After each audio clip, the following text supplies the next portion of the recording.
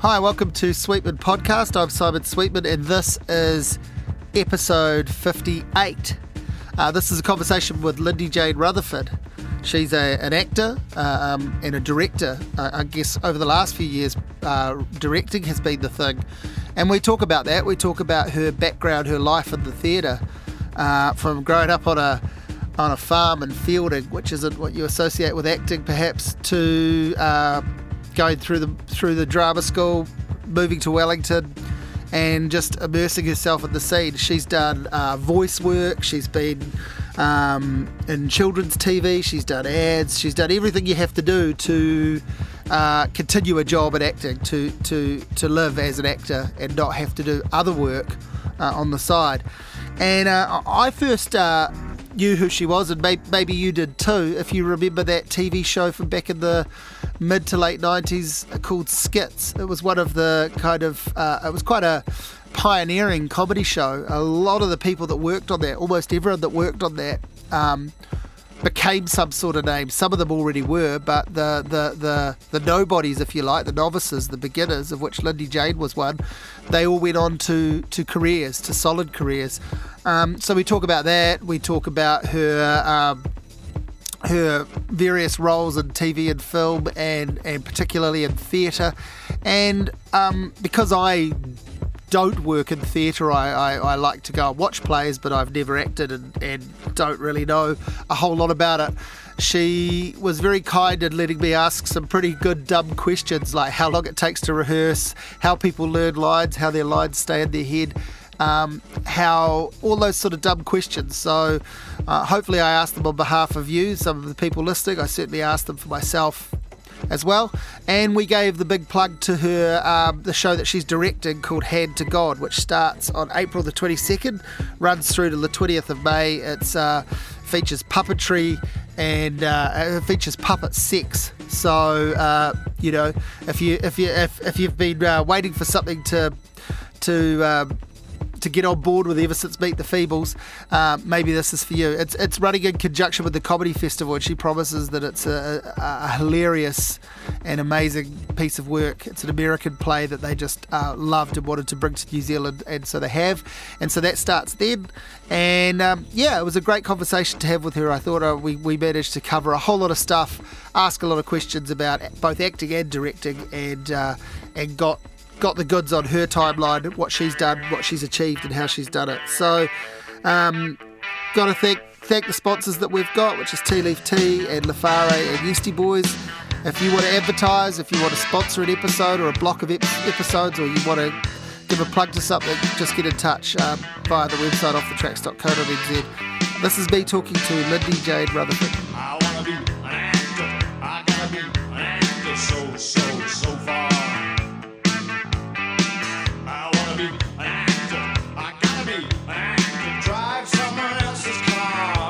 I grew up in friendly Feilding. Oh yeah, no, I did know that actually. But I knew you were born there, but did you? Yep. You lived there. Yep. Because I don't think many people did that. Yep. No, I went to QET Primary School. Yeah. Feilding Ag High School. No, I didn't go to Feilding Ag. That's my knowledge of Feilding. My parents sent me away because I was a bit weird, because I liked singing and dancing and acting and stuff. So I was a bit bullied at the country school. Yeah, we got ourselves a reader. Yeah, exactly. I like to sing on my own and shit. The kids who were made to sing on their own, sometimes they'd cry and I'd do their part. So the kids thought I was a bit strange. So Mum and Dad decided to send me away to school, to secondary school, and I went to Wanganui Girls College. Yeah. And then down to Wellington from there. Yeah, pretty much. So you've been here like over half your life, kind of thing. Yeah, I have now. I'm a Wellingtonian now. Yeah. I'm a bit the same. I've been here since the end of high school. Proud Wellingtonian. Yeah. So what was happening in Feilding for you, and what was happening in Feilding for me? Clearly not much for you, because they shipped you out. But what was they didn't ship me out.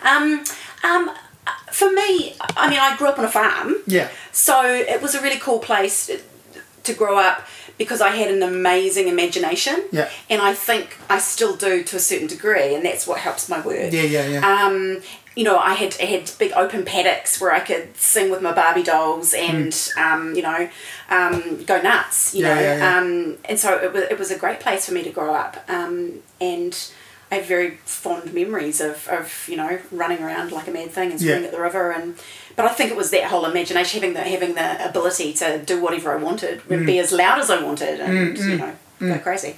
Yeah. What was I mean, your imagination takes you probably halfway or more towards anything like acting, but what sort of fell into place for you early on that gave you a hint that's where you were going to go? Well, it sounds real cliche, but it was that weird thing where it was just always in me, you know, that born performing. Just, I mean, it sounds really dumb. But it's actually a fact. And my parents, you know, mum and dad, farmers, hello. And sports people as well. Mum and dad, you know, dad was a badminton player and all that sort of stuff.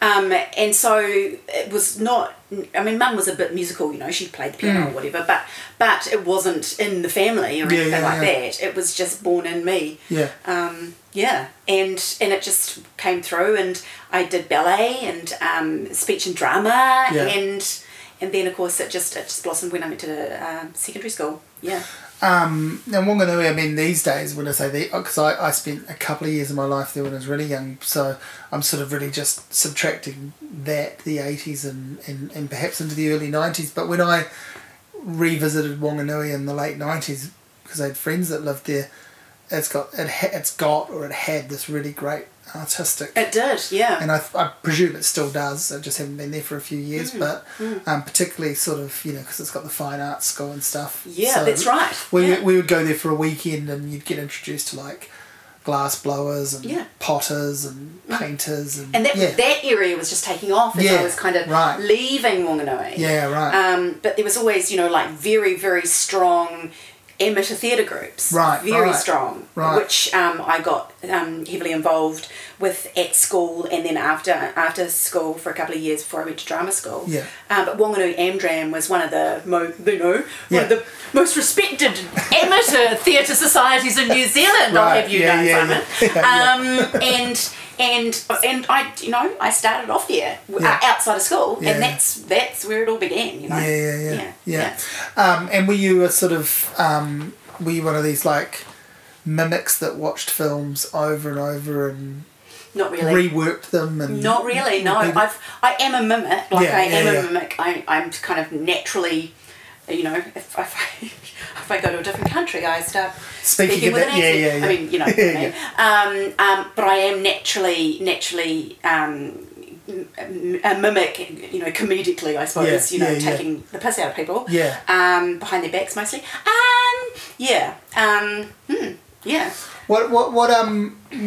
What gets you onto I mean, what happens next? I was going to say, what gets you onto the stage professionally? And what I know about you and figure it is or my reference point is the Skitz show.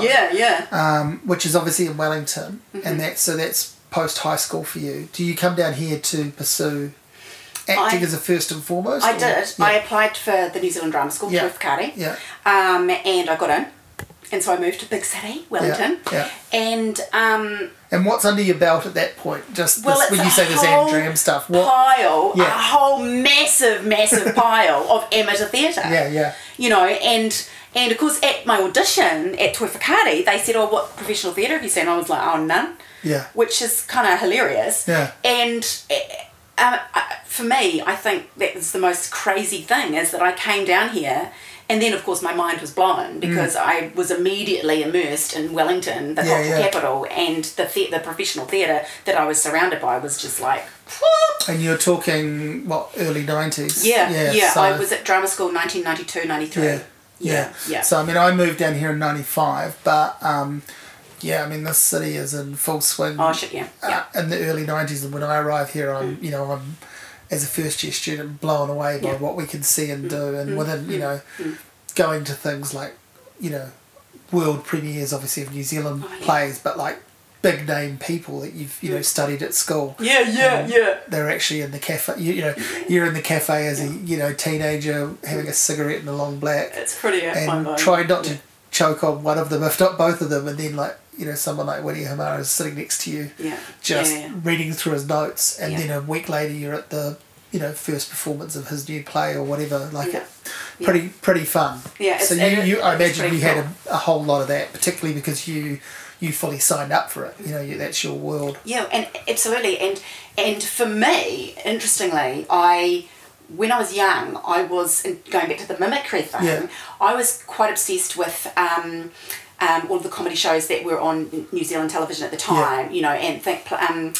shows that like Issues and More Issues and McFarlane Gadsby and Billy T. James. All of that. Completely obsessed. And, you know, obsessed with all the people that were in it, you know, like Rima Taweta and Alison Wall and, you know, Michelle Hine and God, you know, interesting, I listed the women, you know, Danny Mulheron, all of those guys, and Mark Wright, and it's interesting that my first gig out of drama school was a similar show. With some of the people. That was what was so crazy.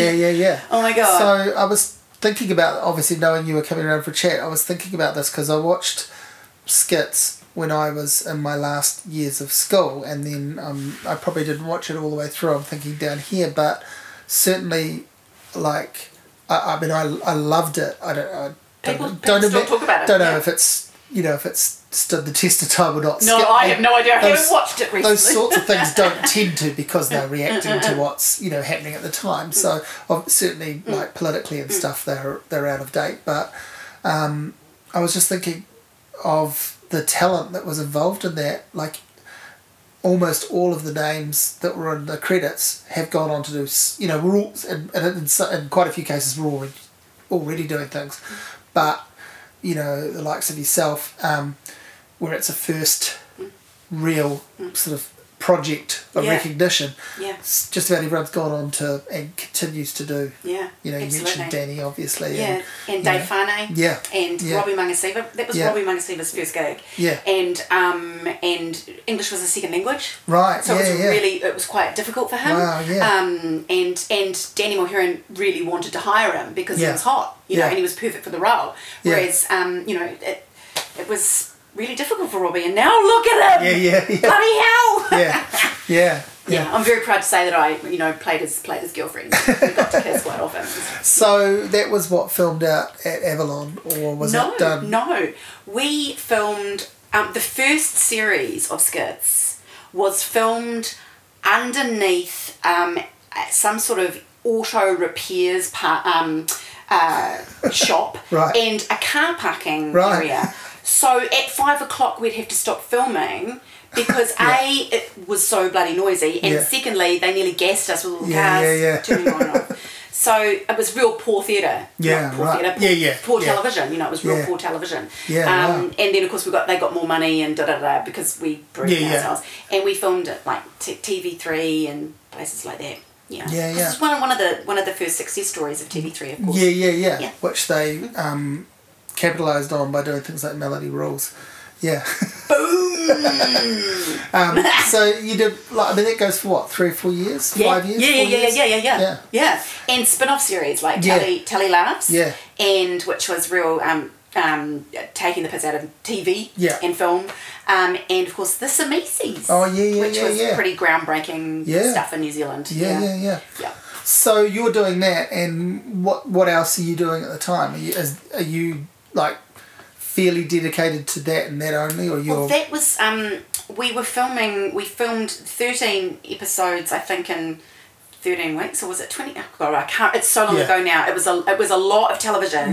We were having to create a shitload of television in a very short amount of time with hardly any money. You know, you think about the Australian comedy series, and you know, they have $1 million an episode, whereas we had $1 million for 23 episodes or something ridiculous like that. I can't remember exactly what it was, but you know, you get the gist. And it's written on the fly a lot, like because you do it, almost doing that. You know, in parts of the show, that Saturday Night Live thing of, you know, commenting on, and because it was poor television, and because it was produced by Dave Gibson, we would find a location and for one skit or two skits that had been, or two sketches that had been written in a place, like say a garden. So then the writers would have to write a whole pile of sketches written, that were set in a garden. The lighting's good. We've got the costumes, so that we could make the most of just paying for the garden for the day. Right. Some gems came out of that, but also some shit. Yeah. I mean, exactly. So, and then what you're doing when a season finishes, I'd actually do theatre. I would actually do theatre. Yeah. I'd do a show at Centrepoint Theatre in Palmerston North, or at Circa in Wellington, or I was always busy. I always have been. I've been real lucky. So, and are you? I mean, you don't have this luxury, I would think, but I was going to say, are you trying to at that point work exclusively in comedy? I don't imagine you have that luxury, but is that what you're trying to gravitate to? Were you doing comedic roles, hoping that you were, It did happen like that. I mean, I think I was and am naturally funny. Yeah. But it just kind of happened, and then I did get branded with the comedy thing, which was a little bit difficult and negative. Being this is the truth. But being a woman in New Zealand, that was really difficult. Being branded as that's the comedy chick. It was fine for the guys. Dave and Robbie and Danny and all those guys were able to go and do other stuff, but for me it was quite difficult. But I got through that, and I just carried on, and as you do, and did theatre and did TV in other areas eventually, and So what do you think of, like, you must be I'm thinking, I'm trying to work out how to say this without sounding really trite, but it must be pretty good to see the development of full shows being created for New Zealand women that want to focus on comedy. And not only that, it's really different. It feels really different. Not only that, but actually, like, women who have don't even necessarily want to do acting, they want to do and are doing stand-up comedy, and this becomes an outlet for their writing skills, and maybe also for their for their delivery, because they've got good delivery, they become comic actors, which is a different thing clearly than a stand-up. I think that New Zealand female comedians are being more supported now, and I think that a lot of credit needs to go to people that did pave the way, like, as always. But it certainly feels like it's changed. For the better for women. For sure. It's not perfect, obviously, but no, I was going to say, like, if I talk to a young, be good to see more women on 7 days, for example. And if I talk to a young female comic, they're going to say that they still find it's still tough for them. But I'm just thinking compared to your time doing it, exactly. So, but is there a challenge switching to, like, what's your if you feel naturally funny and you've worked in that sort of vein, what happens when you take on sort of the full drama roles, and when do they start piling up? Ask anyone in theatre, and they'll say that the funniest actors are actually the best actors. That sounds really odd myself. But sometimes the people who have done comedy will then move to drama and be really good, because it takes a good actor to be a good comic actor. Of course. So I'm not holding these people up as the world's greatest actors, but the obvious reference points are seeing things like Billy Connolly, who was an outrageous stand-up comic. That's right. Seeing him do some pretty gritty, serious stuff, and at some points in his career, Robin Williams, because if you juxtapose that with him doing, like, totally absurd improv stuff where he's just, like, completely off the wall. That's the thing. And I mean, I know there are better actors than them, and I'm not saying they're, like, my two favourite actors, but it's just an obvious reference point, right? Totally. So you just end up working full time in theatre, or you're doing jobs on the side? What's going on? I've been really lucky in that I've done a lot of mostly theatre in my career. But I've done a hell of a lot of telly as well. Yeah. And a few ads here and there. And I've also been a voice artist, which I really enjoy. Yeah. Because you don't have to learn your lines, so that's a real good start. And you don't have to dress up. And you don't have to dress up and put bloody makeup on Yeah. you know, if you're playing a goose like I've done, cover yourself in white paint. I guess one of the craziest times as a voice artist was, of course, being part of the Loop group for the Lord of the Rings trilogy.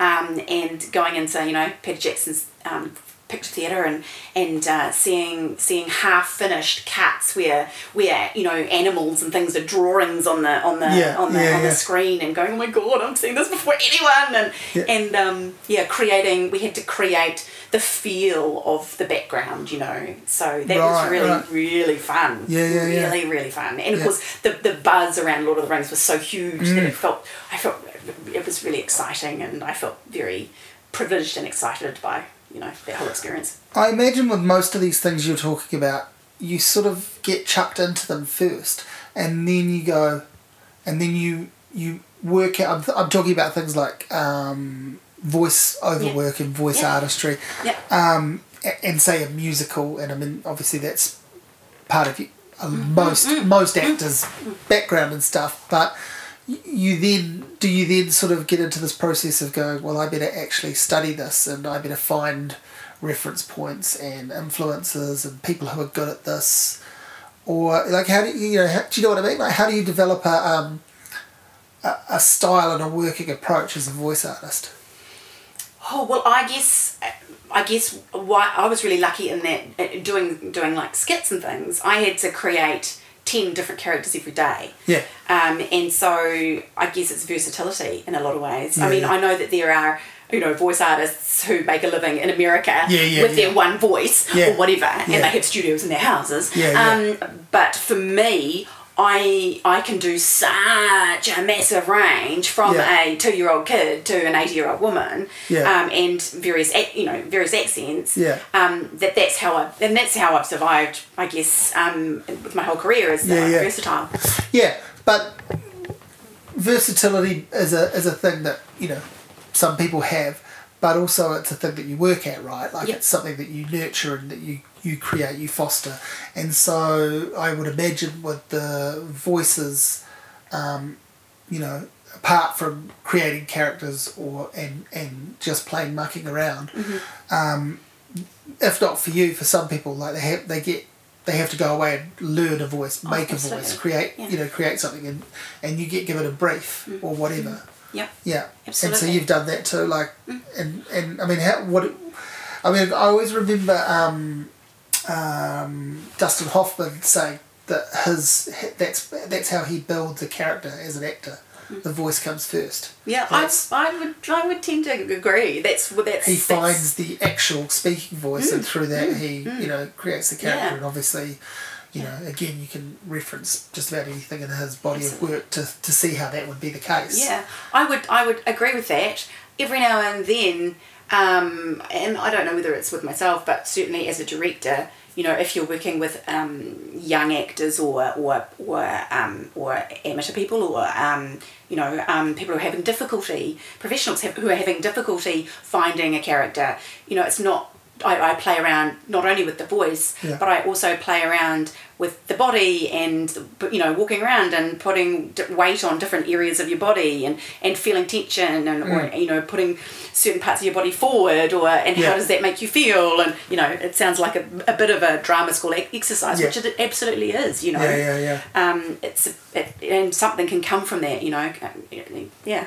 I don't think I was ever cut out to do it. It's not something I've ever tried to do. But if I ever was going to, I was put off the concept of it by walking into a drama school session at my high school where the teacher was calling out, right, today we're all going to be trees.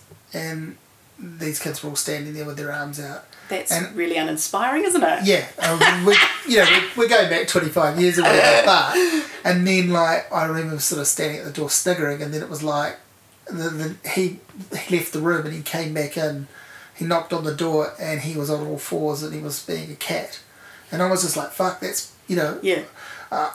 I was never signing up for that, but I'm definitely not. That really upsets me because it can be so exciting. This is what I'm getting at. I'm saying it's so dumb that I don't think I've missed my calling. I don't think that was going to be me or anything, but that was so thoroughly off-putting. Looking into that room. Please tell me that that's not really how. No, and that shouldn't be how drama is in schools, and I don't think it is anymore. No, I was going to. I'm sure that there are really bad drama teachers around, just like anything, but it should be really exciting. And again, it goes back to that imagination thing and that playing thing. You know, us as adults, we don't play enough. Yeah, we just don't let our imagination run wild and just go nuts with our imagination. I feel like society stops us from doing that. Yeah. So when you're in these early years, are you just, I mean, you're saying you're doing the voice stuff, but are you just acting, or are you already experimenting with writing and directing? And I trained to be an actor. Yeah, so that's what you're doing. Yes, that's what I'm doing. Yeah. And I worked as an actor for, 15 years or something. Early on in my career, Alison Quegan, who of Shorten Street fame, she's also an incredible actor and director. More wine, thank you. She saw me when I was working with her as an actor. She said to me, you should direct. And even at drama school, Stuart Deviney said to me, of course you are going to direct, aren't you, Lyndee-Jane? And it hadn't even occurred to me, but I think, and ironically I say that to actors every now and then. I kind of say you haven't director's brain, because you as an actor, you're working it out for everybody and you're telling everyone else how we can work this out and make it better. So my mentors early on were kind of going, you should probably look at directing. And I just kind of ignored it for a while because I had a really successful career as an actor. And then Alison Quegan asked me to direct a play at Centrepoint Theatre. And it was Kiwi Fruits. It was a New Zealand play. It was really cool. It was really great, and it had men dressing up as women and all sorts of crazy stuff like that. And men in heels, lip syncing.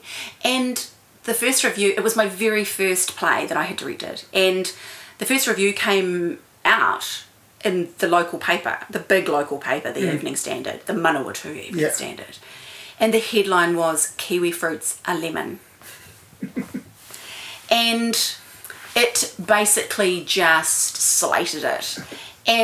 But what was so devastating was that the end of the review didn't tell the truth. It said that the audience was embarrassed, and the audience was embarrassed with their end of show applause.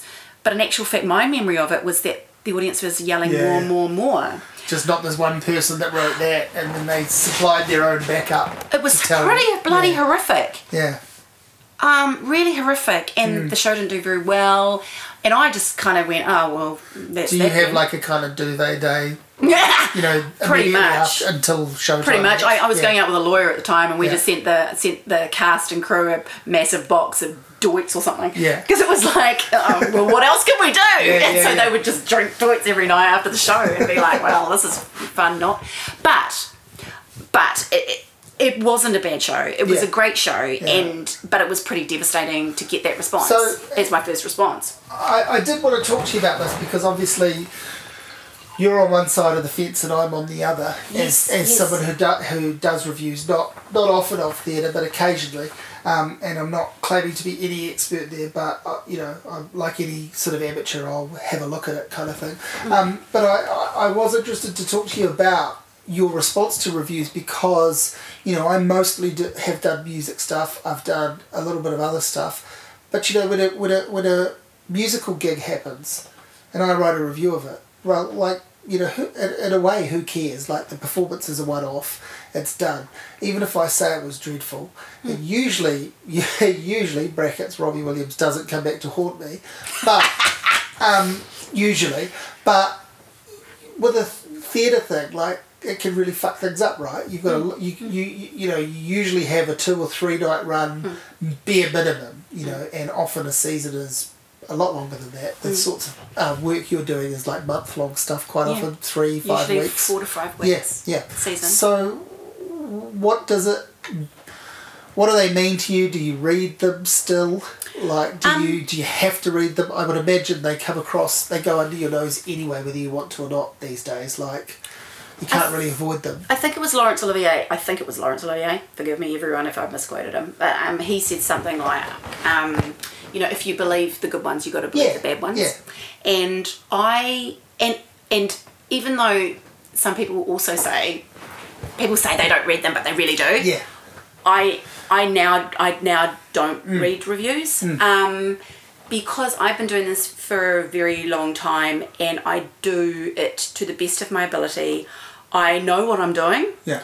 I create You've got really faith in it. Yeah. I've got I create really good theatre. Yeah. I know I do. Yeah. And I can't. Of course, I'm not going to create anything that's perfect because nothing ever is. Yeah. And some things are not to everyone's taste, all that sort of stuff. Yeah. And some things might go wrong on the night that person saw them, or that they couldn't find a park and they got wet in the rain, or whatever. Yeah, exactly.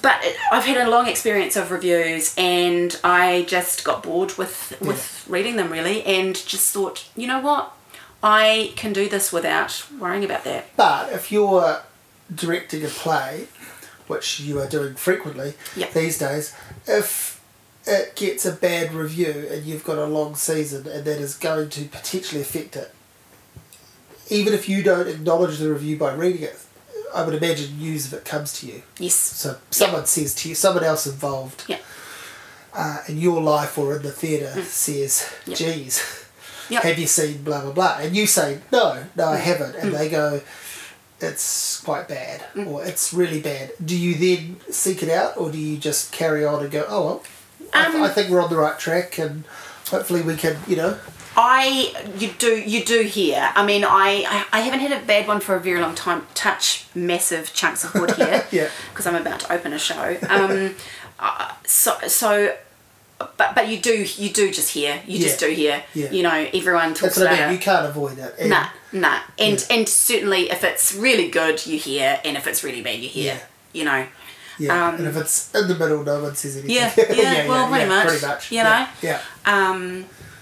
That's pretty much how I feel. And I decided that after getting a bad review, when I knew that review was so wrong. Yeah. So, and especially because I was working with young people, young women, and I'd built them up to a point where they were extraordinary, they were hilarious, they were ugly, they were just so good. Yeah.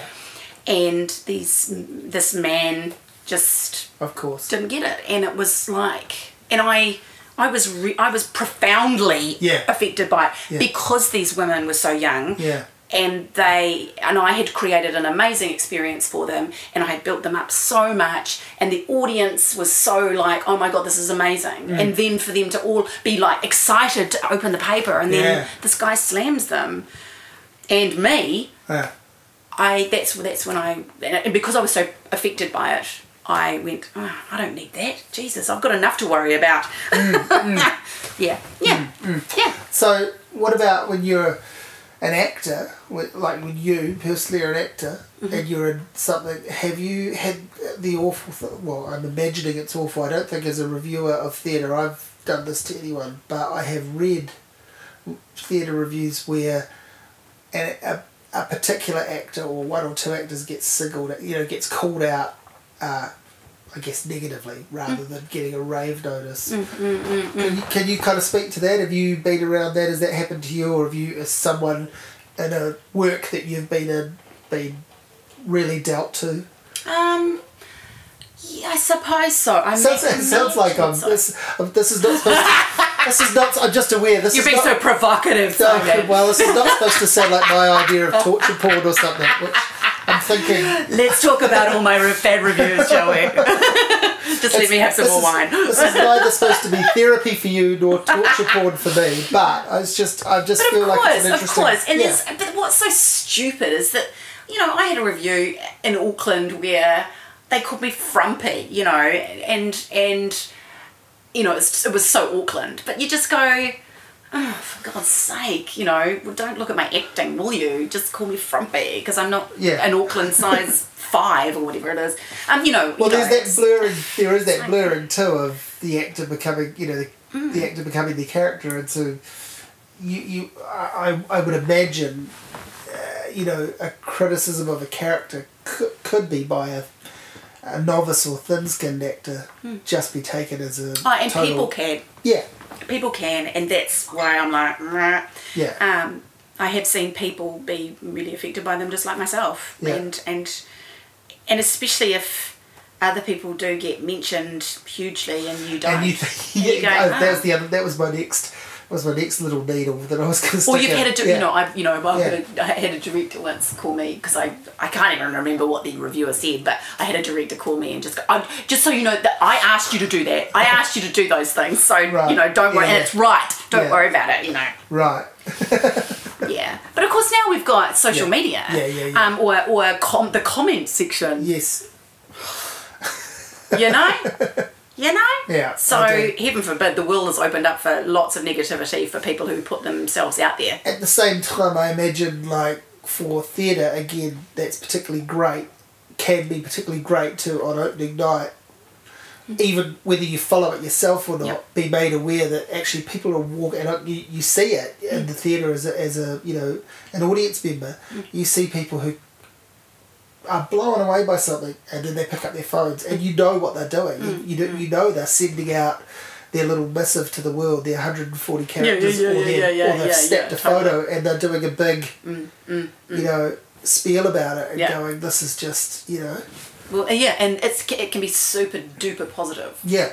For getting the word out there for something that's really great. Yeah. Definitely. So where are we at in your timeline? So we're sort of getting towards 2000, I reckon. We're in the mid to late 90s. You're doing a bunch of shows. Skitz wraps up. What happens there? It runs its course. Yeah. It did exceptionally well to get as far as it got. Basically, would be my read on it. It did.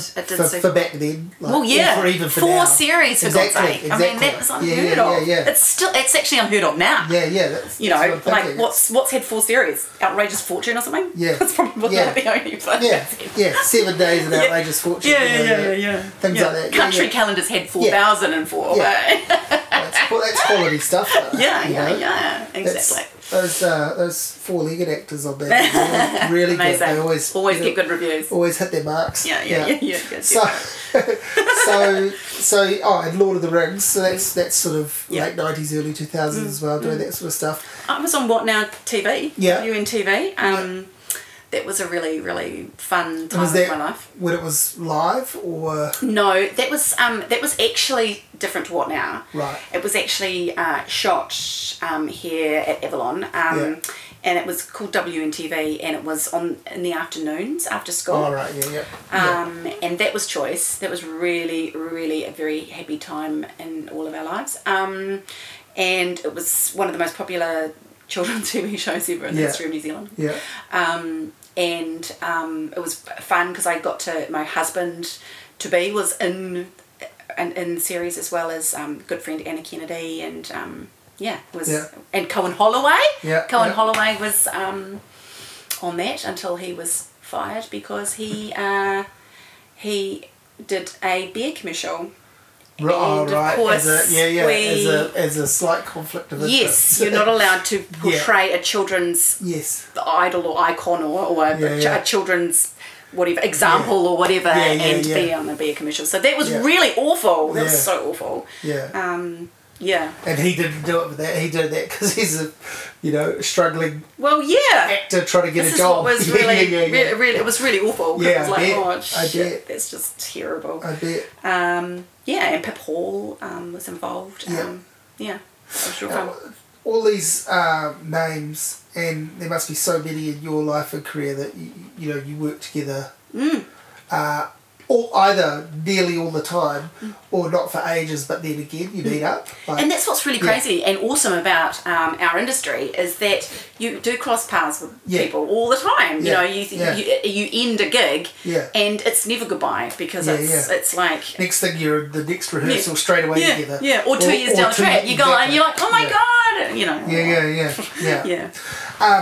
And what in Wellington, which is where you've primarily lived and worked out of, what is the sort of attitude around competition? With these friends that are actors. You're fighting for the same roles, in some cases, and there's a finite amount of work.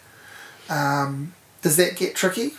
No, not in Wellington. I think people talked about that in Auckland, but I think so many Wellingtonians have moved to Auckland now. It's kind of the vibe is a little bit more friendly. Yeah. But for me, it's it's hilarious. You go to an audition out of Miramar, and you're sitting in the room, looking at your lines or whatever, filling out your measurements and confidentiality form, and every person that you saw at the last audition walks in and out, and it's like hi babe, and everyone knows that it's like. I'll get this one, you'll get the next one. It's not and everyone's friends. I mean that sounds real jolly, but it's true. We're all mates, and we're all in it together. The one thing I mentioned to you briefly before we started recording, I said I wanted to talk about was handling rejection, getting turned down. We've covered this kind of review thing for now. I'm sure that'll come back up because I can't help myself. But handling sort of rejection in the sense of missing out on something, and I sort of identified that you kind of come at it from two different angles. Like you've got the directing situation where you could possibly be the bearer of bad news, but you've obviously, I would imagine, being on the receiving end of it as an actor. Yeah.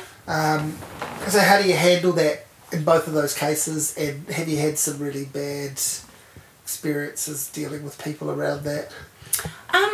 It's part of the gig, like rejection but is part of the gig. What prepares you for that? They tell you that at drama school, I imagine, but they tell you it in a sentence, and you can't quite understand it until it happens. Yeah, well, 9 times out of 10, it's fine. Yeah. Like, you don't get the gig, and you never hear. Yeah. Like mostly, no one ever tells you haven't. Yeah. Just a bit like sending CVs out for other jobs. Exactly. Yeah. But you may well have spent 5 hours learning your bloody lines, though, for the audition, or whatever it's for television. And weirdly, New Zealand is one of the only countries where you have to learn your lines for auditions, for television and film. In America, if you do that, you get paid. Just so you know. But for me, 9 times out of 10, it's like, whatever. Yeah. That person got there. Oh, great, cool, awesome. Yeah.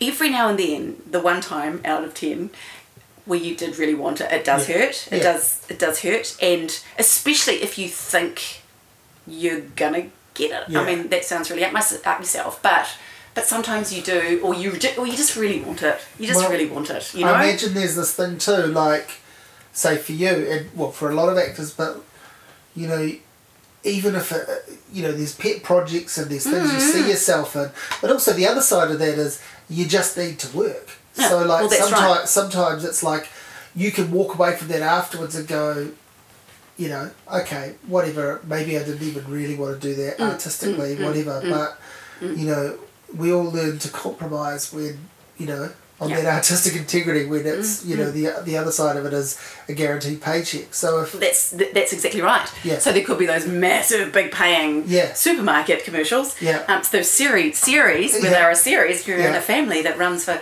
whatever. So there's, you're right, there is that as well. If it's a massive paying ad or something, then it's like... Or just a time in your life where you need even a not so massively paid, but you just need that, that prop up.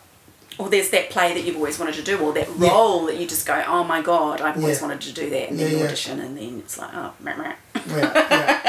So, what's left for you as an actor? You still do it. You still act. Yeah. You do a lot of directing, and we'll talk about that in a minute. But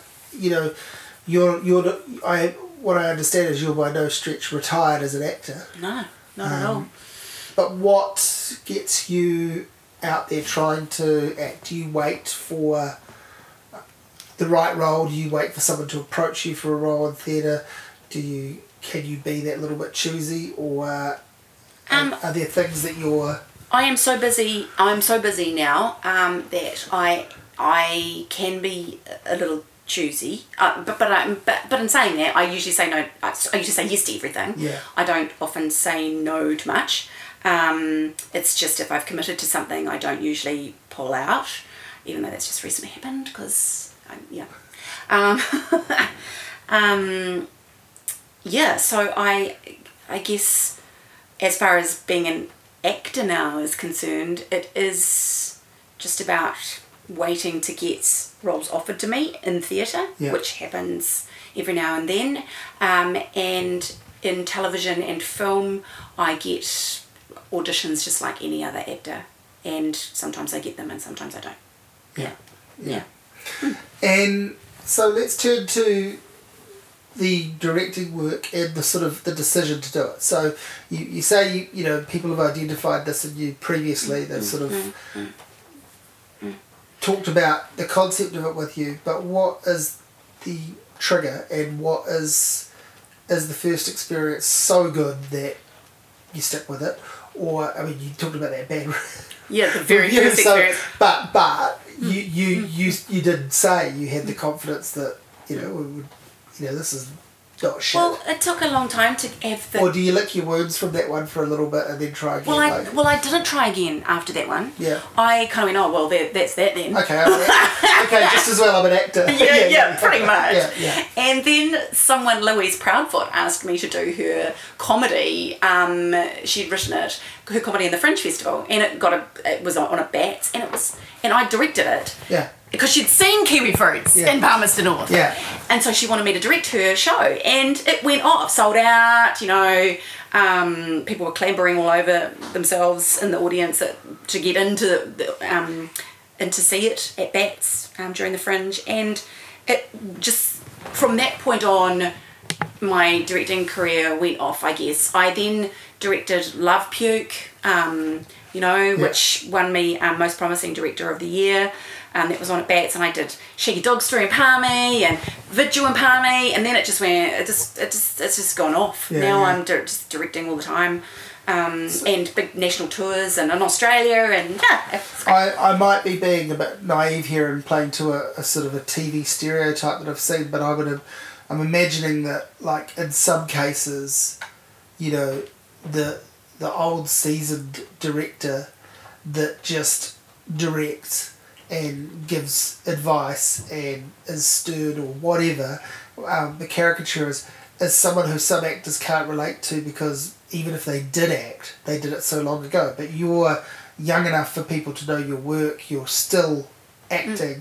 That must work very well for you. Like, obviously you have the immediate sympathy as, God, I've been put in some dumb situations and told to act this way when it's gone against my instinct or whatever. Yeah. But when you're conveying that to someone, you have not only that experience for you to draw on, but they're probably aware of it too. Yeah. I think you're right, and I'm really glad you understood what I was saying. Oh no, I totally did. I totally did. Good. I think that being an actor has really helped me as a director. Yeah. I don't think it necessarily helps. I don't think every actor can be a director, and I don't think every director can be an actor. Nor do they have to. And all that. Exactly. Yeah. But I firmly believe that because I've had so much and such a wide range of acting work, I do bring a real knowledge and a toolkit. A toolkit to help other people. And, you know, I understand. A massive thing for me is I understand what actors need and when. You know, like, I know that, because it's actors who are putting themselves out there. You know, that's the thing. They're the ones that everyone's looking at. They're the ones that get criticised, you know, on every level. They're acting, the way they look, you know, everything. So I know how to prepare an actor as well as guiding them through how we need to create an awesome show. Yeah. So tell me about the connection with Circa Theatre, like how that has come about and evolved for you. So when do you first, for example, take the stage there?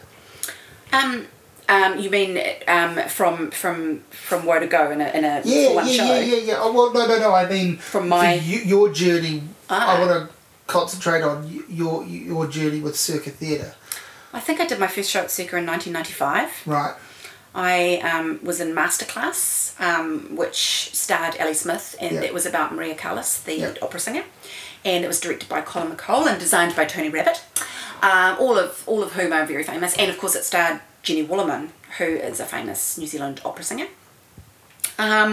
It was pretty bloody thrilling for me. It was pretty bloody, and the beautiful. That's a big ticket offering. It was real good. It was real good. Yeah. It was like, and it was my first professional outing as an actor in Wellington. And it was because Circa had moved from Alpha Street to the waterfront, and so it was a real flash theatre at that point. We're talking 25 years ago, whatever it is. And so it was a real thrill, and I was real nervous on opening night. And I had to sing opera and stuff as well as act, and wear a short skirt. And that's where it all began at Circa, and I just kept getting roles, not all the time. It was like and once a year, or every now and then. Sometimes more, sometimes less. Exactly, for the roles that suited me or whatever.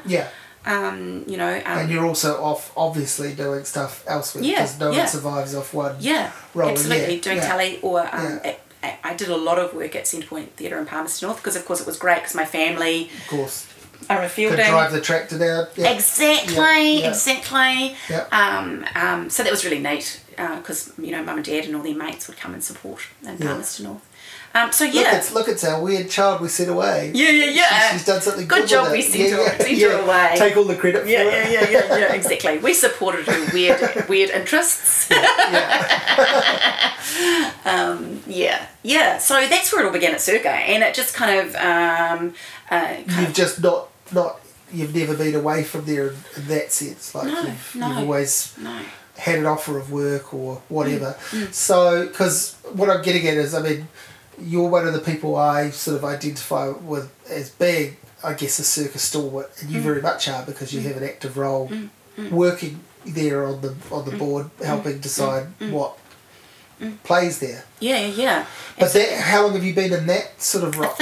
I've been on the Circa Council, I think, for like 3 years or something. It could even be 4 now. Time goes so fast at our age. And I've seen you in a bunch of stuff there over the years as an actor. Yeah. So that's what I mean. Like, for me personally, you're one of the people I think, well, if I don't know what I'm going to see, which isn't that often, but if someone invites me along to something or whatever, and I haven't really, I check the program, and I'm, yours is a name that I figure I'm going to see, kind of thing. Yeah.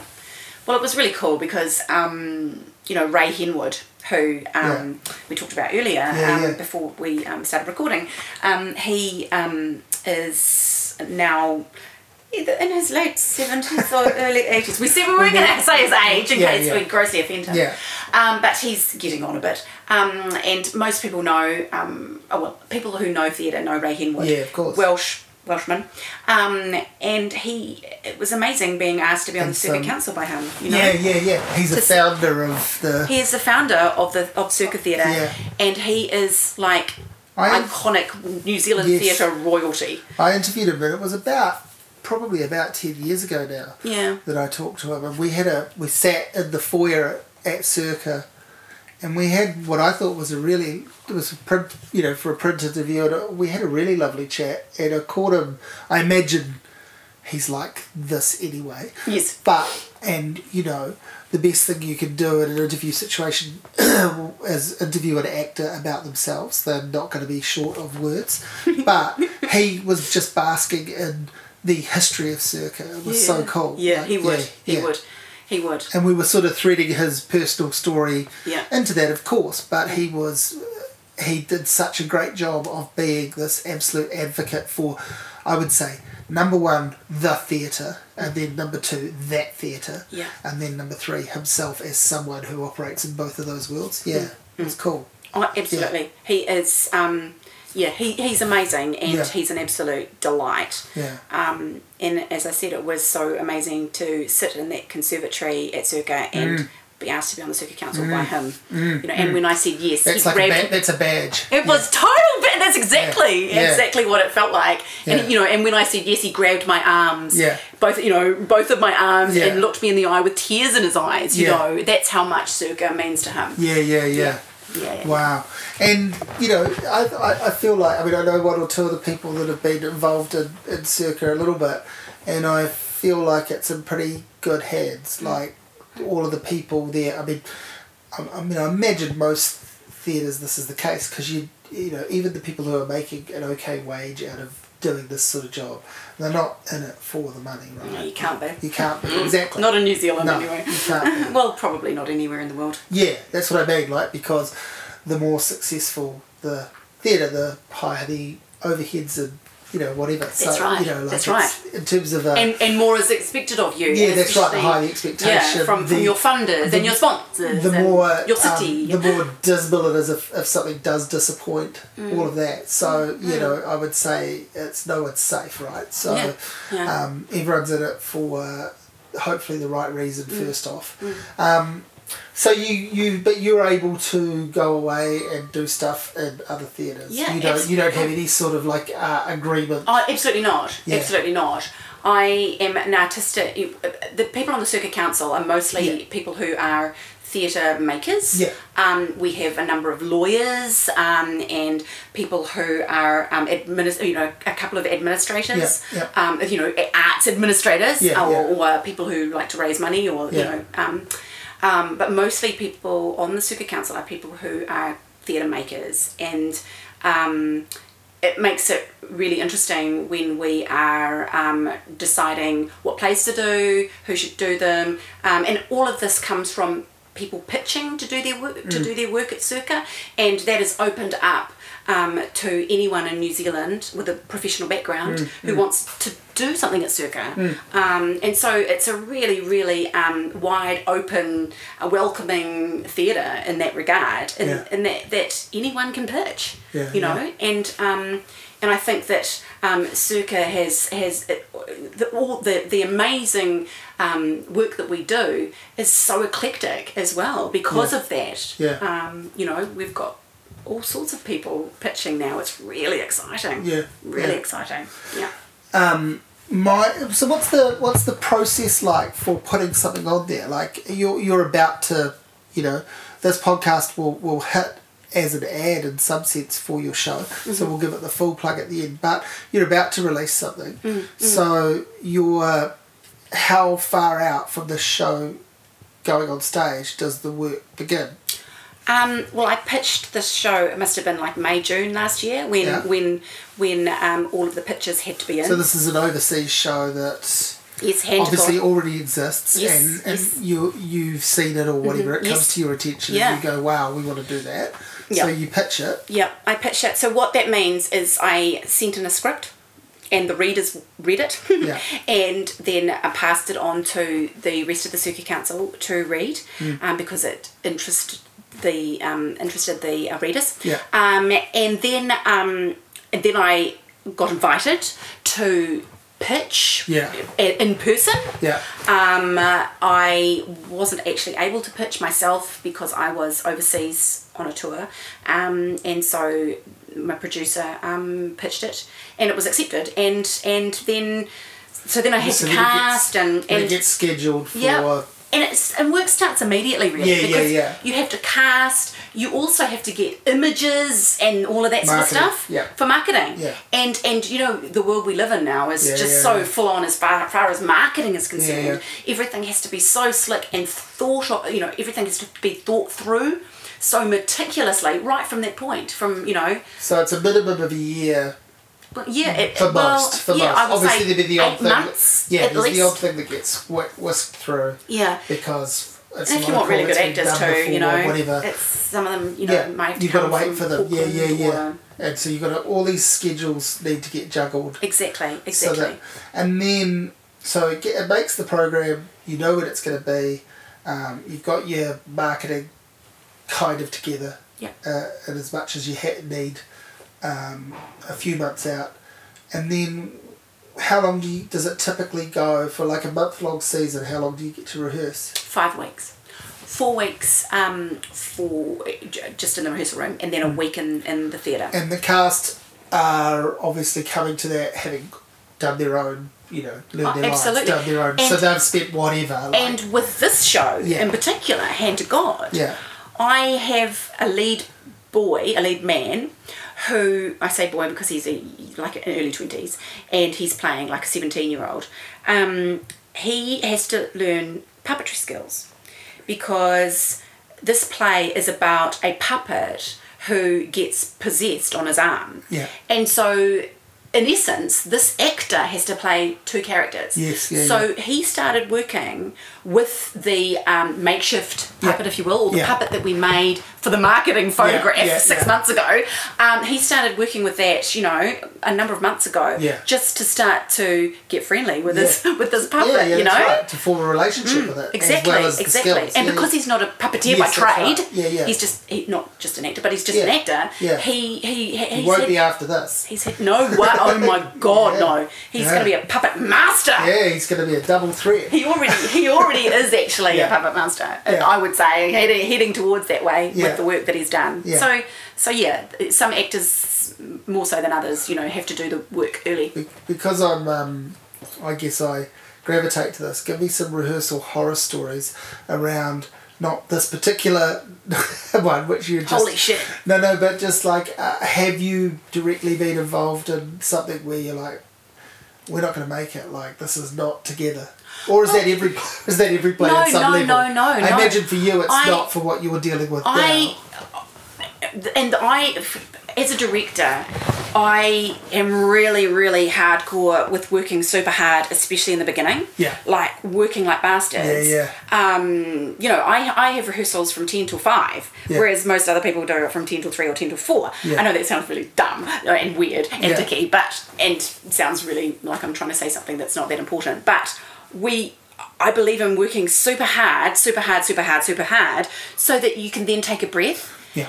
And then at the end of the rehearsal period, you're not going crazy and you're not really stressed out and everyone's not getting sick because they're working too hard and they're stressed out and they're freaking out. You want to take the hard road that hopefully gets easier rather than the easy road that could well get harder. Absolutely. Yeah. And for me, it's about just making sure that every moment is honed. Yeah. I don't actually remember what your question was. My question was, I just want blood. I just want horror stories. Oh, the horror stories people, of shit. People fainting, giving up. I want the horrible... Oh, shit. No, but I'm just curious.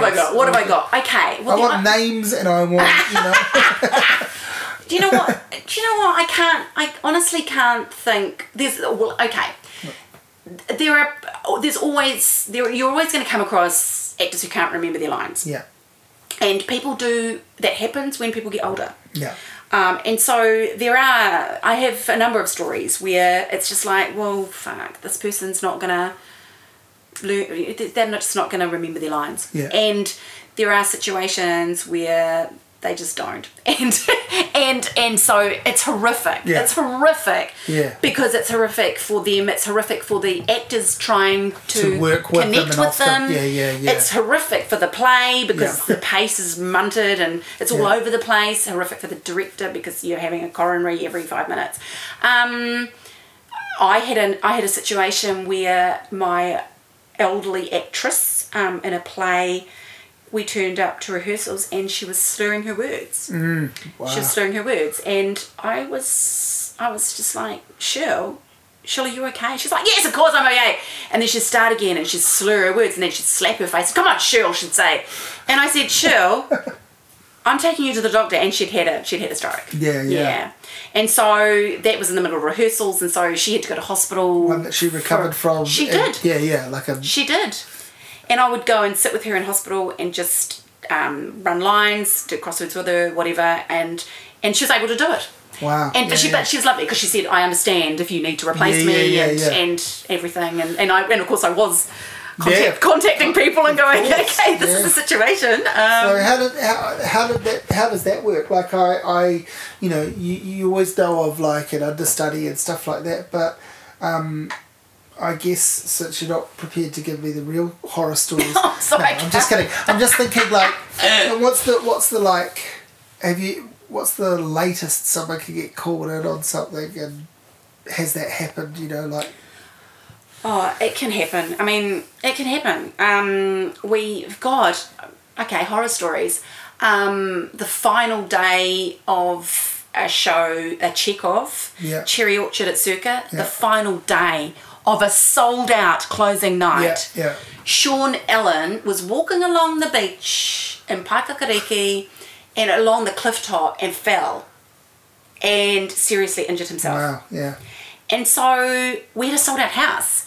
And so I can't believe this happened, but this assistant stage manager, who was an intern from Whitireia or Wellington or something, was asked to fit in with a script. And, you know, the first scene, he's supposed to hand me a bunch of flowers or something.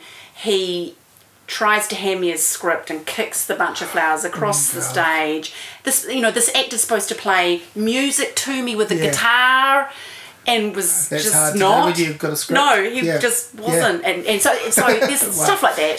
But what happens, like, does that get communicated to the audience? Yes, beforehand? absolutely. That night, Susan Wilson got up and explained the situation. Yeah. It was really naff, though. Yeah.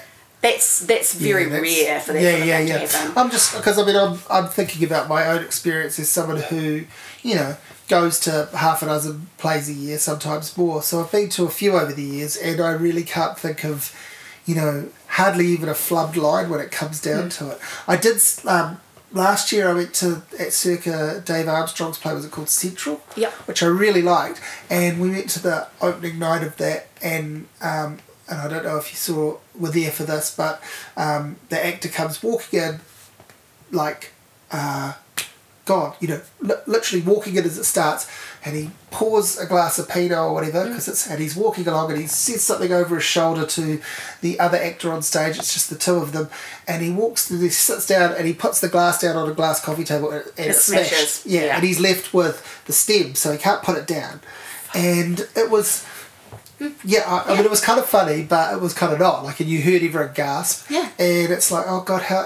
And they did the most amazing job recovering around that. They kind of looked at one another. She leapt up, went behind stage, which was like, the kitchen that was off stage, made out like, I'll just clean that up for you, like a couple would do. Actors are amazing. Of course. But it was just really cool to see that because you're going... And that's what's so great about live theatre, actually. Exactly, and it's everything you were just saying about how no one really wants that because of what it can do to everyone else that's involved, as well as the audience. But what they did was they made everyone go, fuck, you guys are good. You know? I think we were going to like it anyway and be impressed with them anyway. But certainly from my point of view, I went, fuck, I'm right into this. Like, you guys are real good. you know? Well, that's right. Yeah. And, that's that toolbox thing that you're referring to. Like, you've got that shit in the back pocket. You hope, like, fuck, you never have to use it. But it's there. You can. Yeah, that's right. Yeah. That's absolutely right.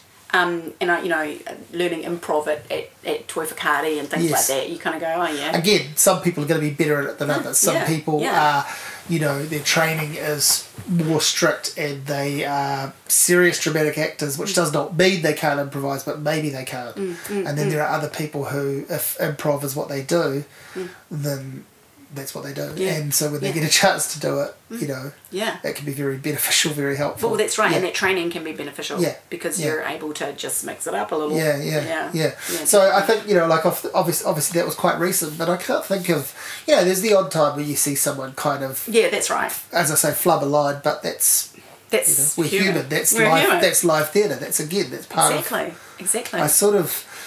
Part of me goes to these things almost willing that something will go wrong. Just so that you can see how the actors deal with it. So I can see how they can deal with it. But at the same time, I'm obviously in my, on my other shot, like it's like the cartoon. I hope they're going to be okay. And I don't really want that Yeah. And, which is great to be that invested in something, I guess, which is, again, what you kind of want. Yeah. So you get a month, 5 weeks to rehearse, and then you take the stage. And... you raised an interesting point with that horror story of a guy hurting himself. These people need to look after themselves. There's a certain match fitness, I imagine, as an actor, but they need to look after themselves vocally, their overall well-being. Yeah. They can't go out and get a black eye. There are some theatre companies, and certainly television series, television companies, film companies, who have clauses in contracts where you can't go skiing or you can't actually leave the city or, go further than 200 kilometres away, whatever, because of all of those Cancelled reasons. flights and things. Well, exactly, a lot. Flying Jetstar. Yeah. Exactly. that stuff must, come up. If not, in your direct experience, like it happens because, it's life. It's life. We're humans. So I was always amazed, and again, this just shows what an amateur I am around this stuff. But like my friend Richard, who who is an actor and has worked at Circa, the last time I saw him in something, it was a really grim play. I can't remember what it was called, but it was a few years ago, and it was great, but really savage. And we were talking to him about it halfway through the season, and he said, it's quite tricky at the moment because I'm also rehearsing for another play during the day. And I just went, what kind of fucking crazy shit is that? Which, again, if you want to work, this sort of thing happens, right? But we go, wow, that can't be possible. And I'm thinking, like, if I don't think I've ever had to remember more than about, 8 lines in my life for something. So, if my thinking is, God, how... if all of that's going in during the day, all that other shit that you've learnt is just going to be, it's got to go somewhere and you're going to forget that shit. So I'm amazed by that. And I imagine you've done that plenty of times too, and I can't get my head around that. And people say, how do you remember those lines? What do you deal, what is the, you've got all sorts of techniques and training and just on the job experience, but what is it that makes that possible? The first time that you are kind of double booked in that sense, is that something you remember and go, God, how the fuck did I get through that? Or is it just actually exhilarating? Oh, look, it can be exhilarating. It can be really tiring. What I've done a couple of times is I have done a show in Wellington and rehearsed at night and then rehearsed during the day in Palmerston North. Right. So I have done a 2-hour trip to do a show, then do a 2-hour trip back to Palmerston North and then rehearse and then do the same again every day.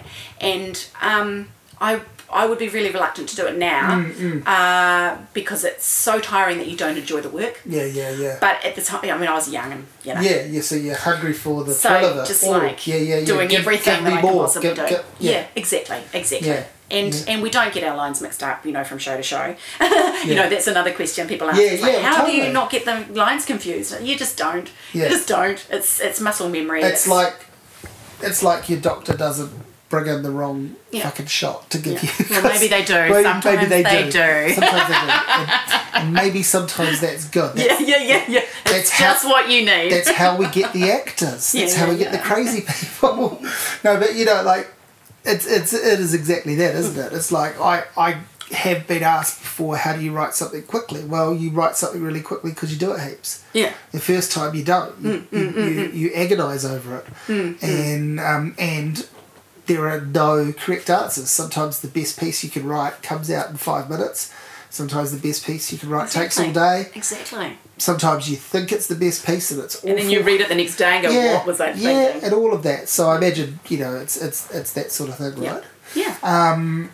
What else do you want to tell me about what you do? Oh, wow. I feel like we're going pretty well around some of, and I'm finding out lots, but what should I be asking you as someone who doesn't interview actors and theatre directors that often? Oh, shit. You put me on the spot. I'm put you on the spot. I'm doing that. This is a technique we learn in interviewing school. Yeah. What do you want to talk about, John Key? I am buying some time, and I'm making it seem like if you no longer have anything to say, that's your fault.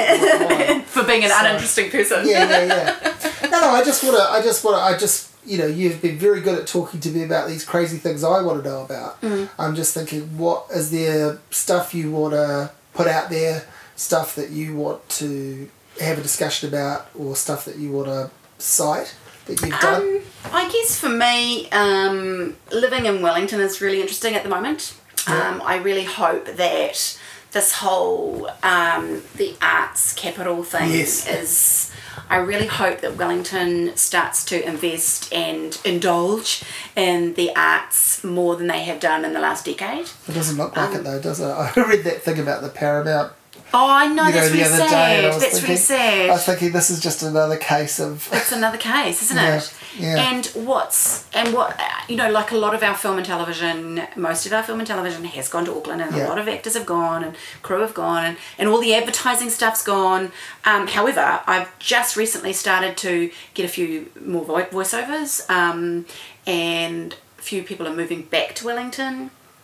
There's some exciting things that are about to happen at Circa Theatre, and with Justin Lester, he's really keen to get the arts moving again. I think he really genuinely has taken an interest in artists of the He's been in the audience at the last 3 things I've been at Circa. One of them was the fucking pantomime, and I was just like, awesome. Well, he's got 2 little girls. Well, of course, exactly. But I'm just saying, like, that's awesome. I just went like, I like you being the mayor, and I'm sure like the previous mayor, some of them went, as often as they could or whatever. But I don't know much about him, but I just. It feels a little bit more genuine. Yeah, I got that from his kind of demeanour at the show. Like he felt like he wanted to be there, and people were going up and talking to him and stuff. Yeah. And he obviously isn't going to tell them to get lost, but I could see how he was interacting with people, and he didn't feel... It wasn't an act. Wasn't an act to be there. Exactly. When he's at the theatre. Yeah. He's really excited, and also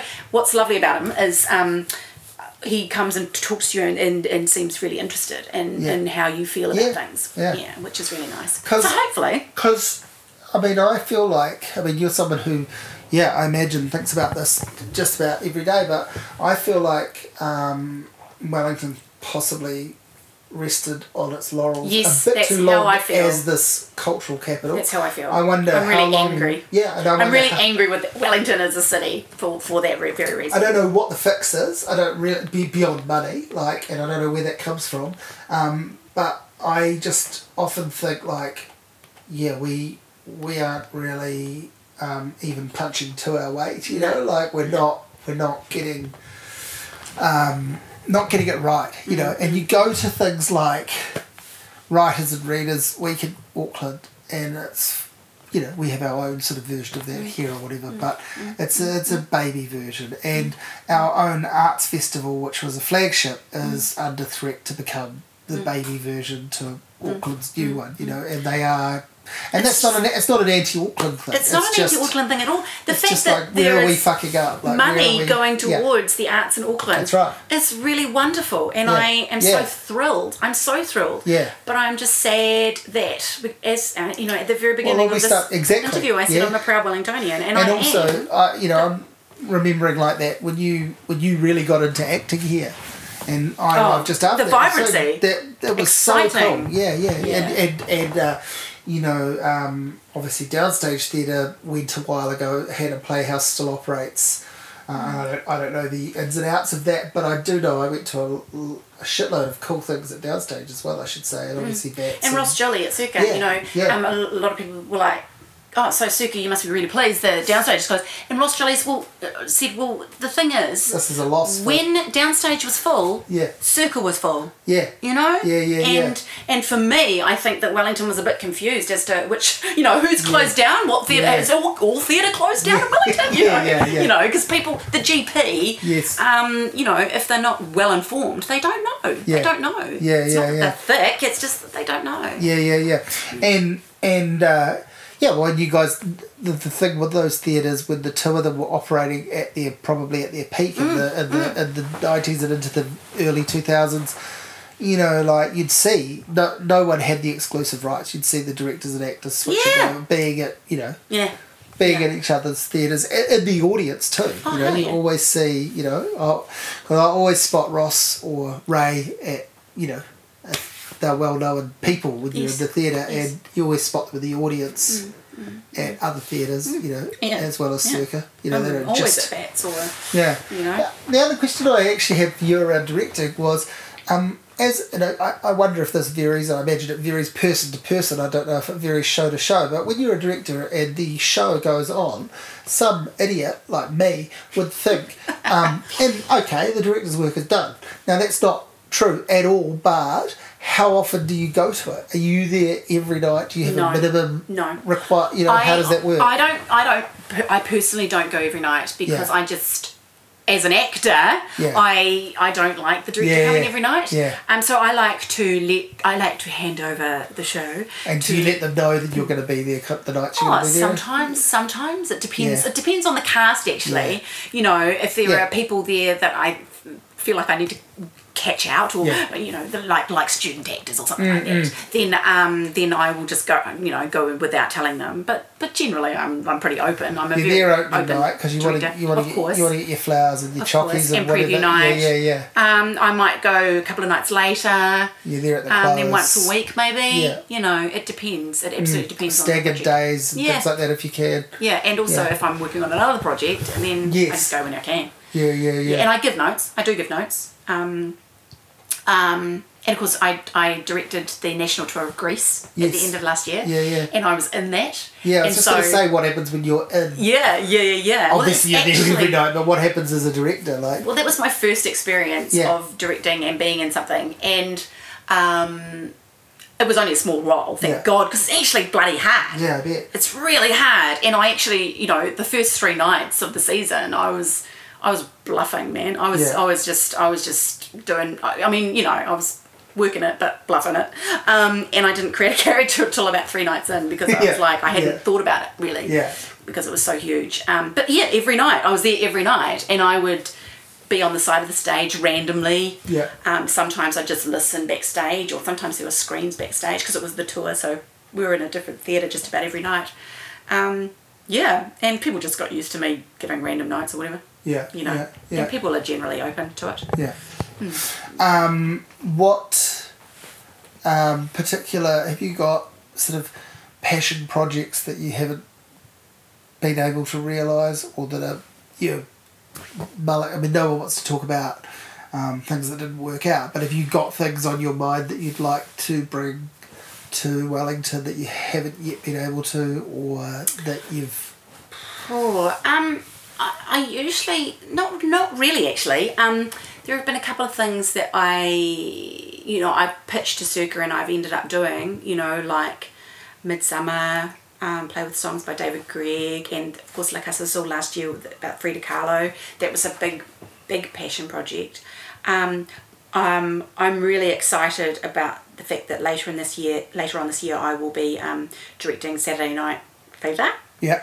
And that's something that I've always wanted to do. Yeah. So, and that's for a national tour again. Yeah. And I'm apparently in that as well, so it's going to be interesting. But yeah, I guess for me it's a little bit year by year. I don't have something that I really want to do.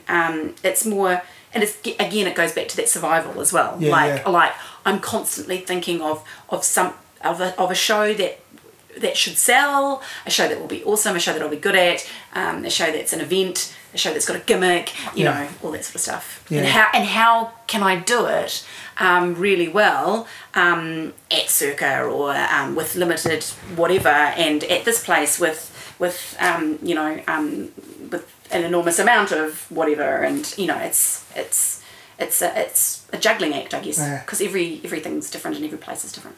A few years ago at Circa, probably 10 years ago-ish again, there was a bunch of, over about a 2-year span, there was a bunch of Neil LaBute plays. Oh, yeah.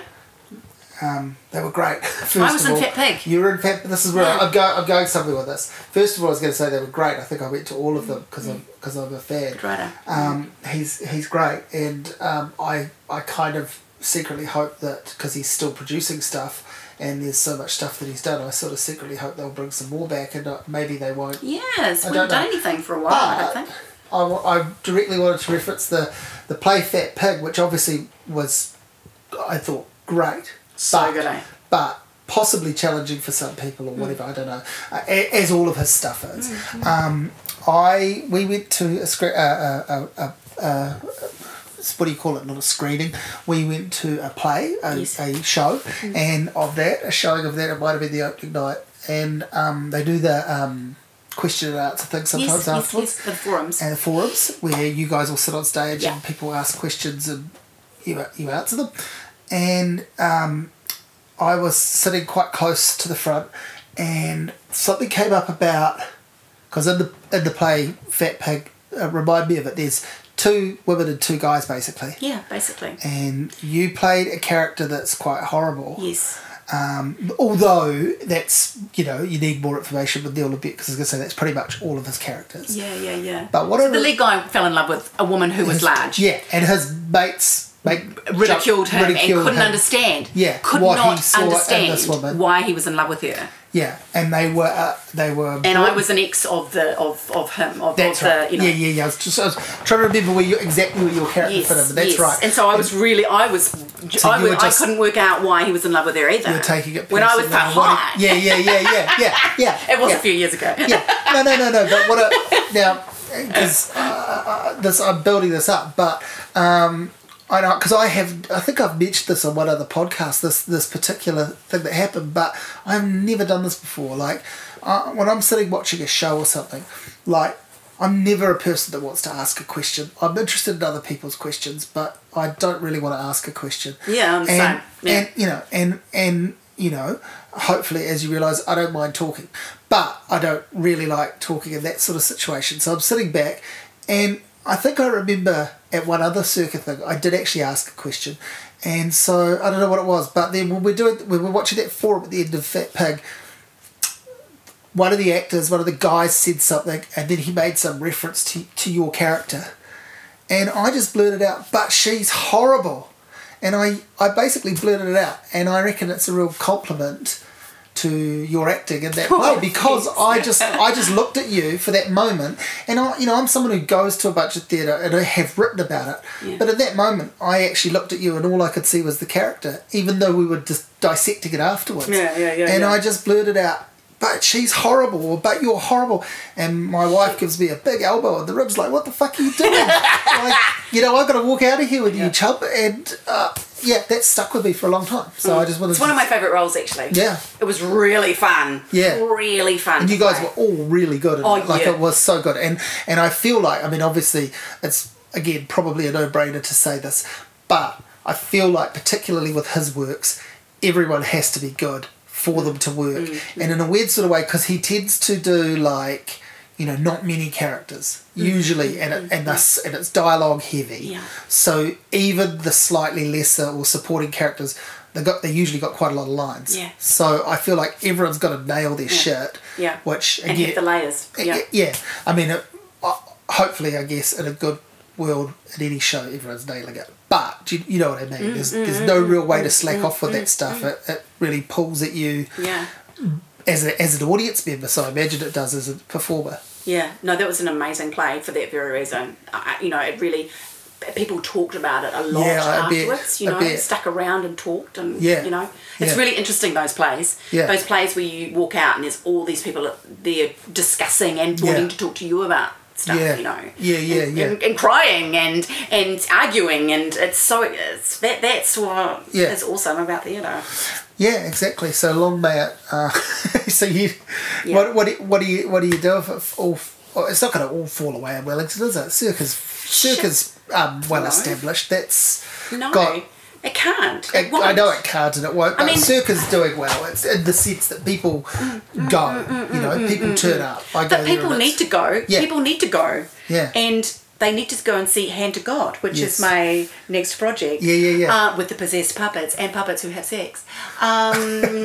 So you'll love it, Simon. No, I want to know why did you think I would like it? Because you messaged me and said... Yes, I did.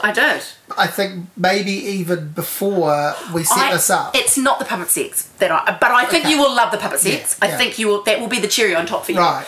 But I think it's this play, even though the gimmick, and it's a fucking awesome gimmick, is the puppets. Yeah. But it's a human story. There's humans. There's all these humans, but there's puppets as well. Yeah. But what I think you'll love, and I think that thinking Wellingtonians will love, is that whole... story around how fucked up humans are. Yeah. And how, because this puppet is possessed, so he's possessed by the devil. Yeah. And so it looks at the fact that we're surrounded by the devil. We've all got the devil inside us, but the devil is to blame, and society has created that whole thing of the devil. It's the devil that is to blame. It's not us. It's, you know. And I think that it's an American play set in a small town in Texas. Yeah. In a church basement at a puppet, Christian puppet school, and I think that you'll just really get off on the human story, the human stories, because it's absolutely hilarious. Like, I just sit in rehearsals holding my hand up to my face, but it's also horrific because these humans are so lost and so troubled. Yeah. But they're just human. Yeah. Yeah. I was hearing a lot of stuff about the devil, and I was going like, why did you think this, appealed to me? Like, why do you want me, I was going, where are you going with this? And no, I just think you'll really enjoy it. I'm looking forward to it. And, this feels like such a real cliche thing to say, but where we were going just before that, which we could sort of sign off on, is, wouldn't you agree, like, it feels like, you probably think it always feels like the right time for this, but maybe it's because I feel a bit more like I've reconnected with theatre, with going to theatre more again recently, because I really like reading scripts, and I imagine not many people do unless they work. I don't even like reading scripts. Yeah, exactly, and I'm it probably is the sort of collector instinct in me, so I will go and get a script if I've seen a play that I liked. I'll want to then examine the words.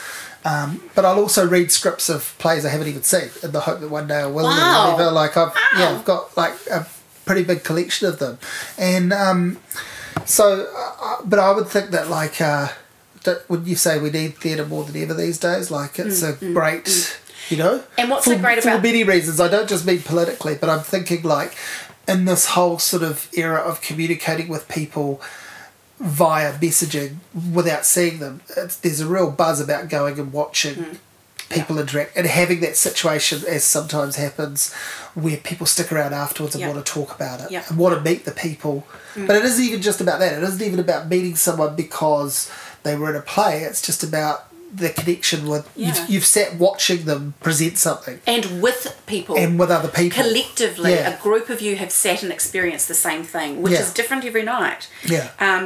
And also, and full different responses to it, no doubt. And theatre's one medium that we can be honest. We can be way more honest than any other medium in the world. We can actually be political and say what people are thinking.